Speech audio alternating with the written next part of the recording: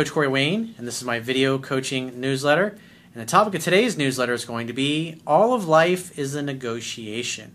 Well, I've got an email here from a guy who originally found my work about 3 or 4 months ago after a woman blew him off that he was really into.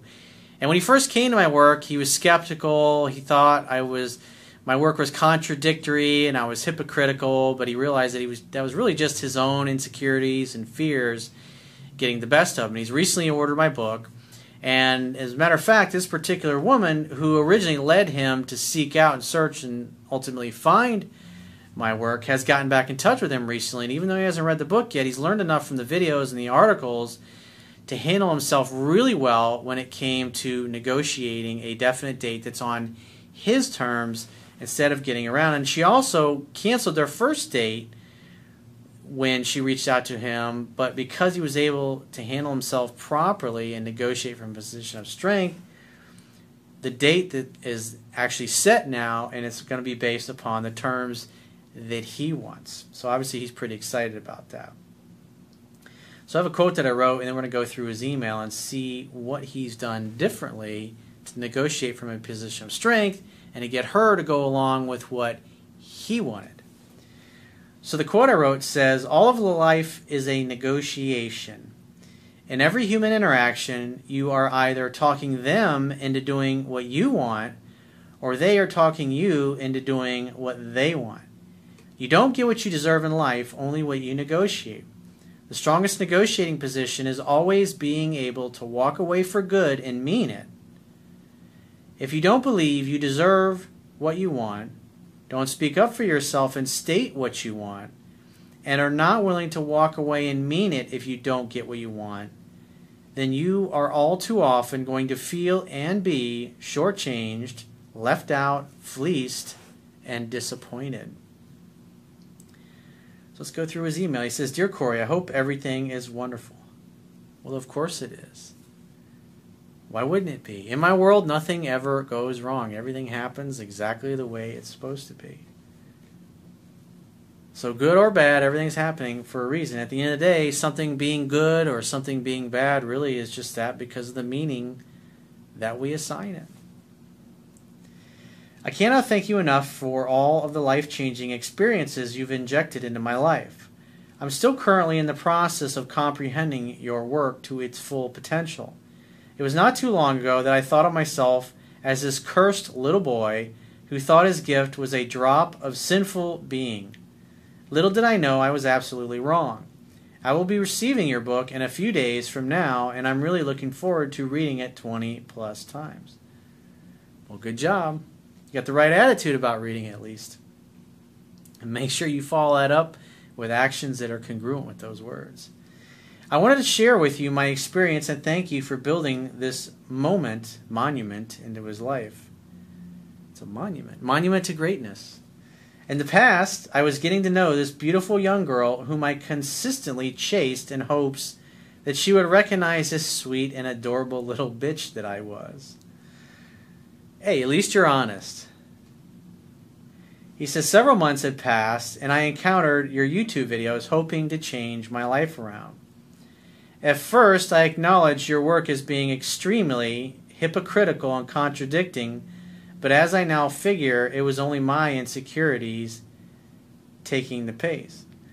Well, as I say all the time, if you think I'm full of shit, if you just apply the things that I teach, you will see that they work for you. I mean, you can't fucking argue with that. I mean, all you got to do, really, if you're watching this and you're new around here and you're a skeptic, look at the comments in the YouTube. Look at all the likes. Go to Amazon or go to the iBookstore and look at all the positive reviews that my book gets. Look what people write about it. I mean, it speaks for itself. He says, recently, the girl that cut the rope made contact with me asking how I was. It's amazing how that works. It's like a fucking boomerang.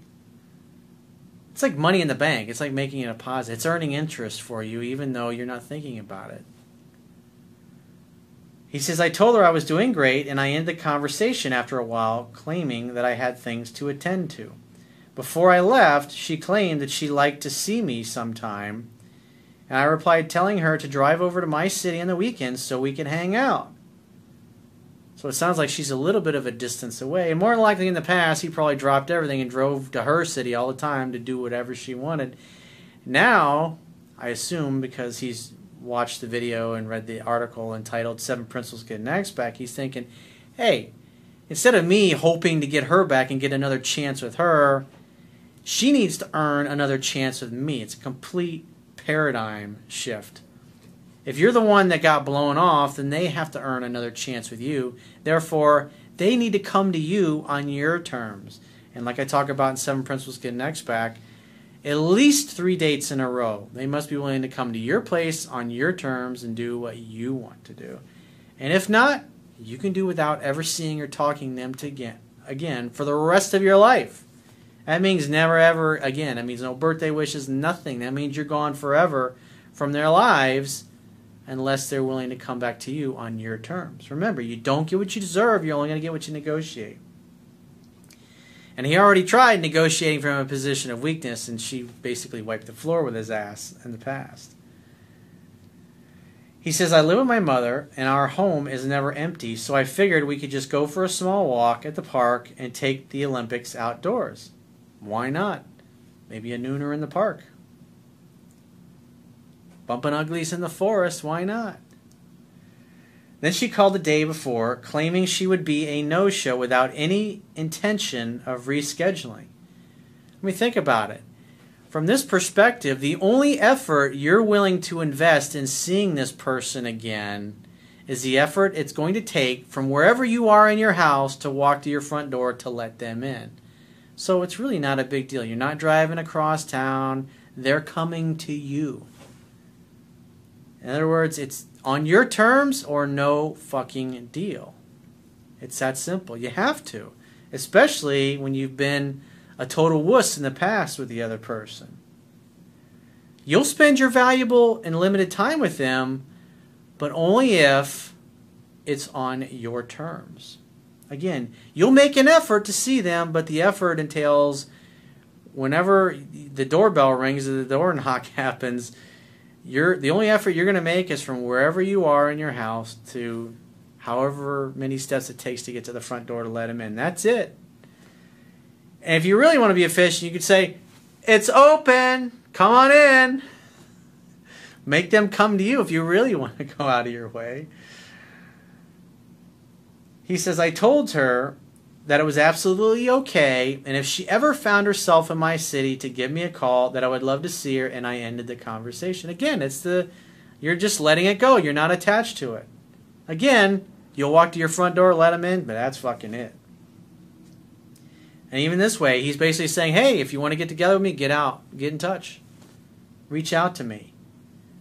In other words, in a not so subtle way, he's basically saying, hey, if you want to see me, you got to make the effort. Because he's made all the effort in the past, and where did that get him? Fucking blue balls and blowing off. It means completely taking his power back the way he's handling himself. The next day, she proceeded to contact me, claiming she was free. Isn't that amazing? 24 hours later, a complete attitude adjustment on her part. And that she could hang out, but since I am a complete and total badass with things to take care of, I told her I was busy and I already changed my plans. So basically, she tries to jerk him around at the last minute and blow him off. And then when she says, hey, you know what? It looks like I'm going to be able to make it after all. He's like, golly gee, gosh darn it. I'm not going to be available. He says she then considered rescheduling. Notice how her attitude completely changed. And if you've acted really weak in the past and allowed a woman to jerk you around, this is part of her just testing. Is he still the same fucking pussy that he was the last time I talked to him or not? He says, I told her absolutely, and if she was free next week, then she should come on over and we could go for a walk. Without any hesitation or time between the text, she replied, okay, I'll be there for sure. Always look at a person's actions. Notice how she was. She went from he didn't hear anything from her for 3 months to the day before their date, she cancels.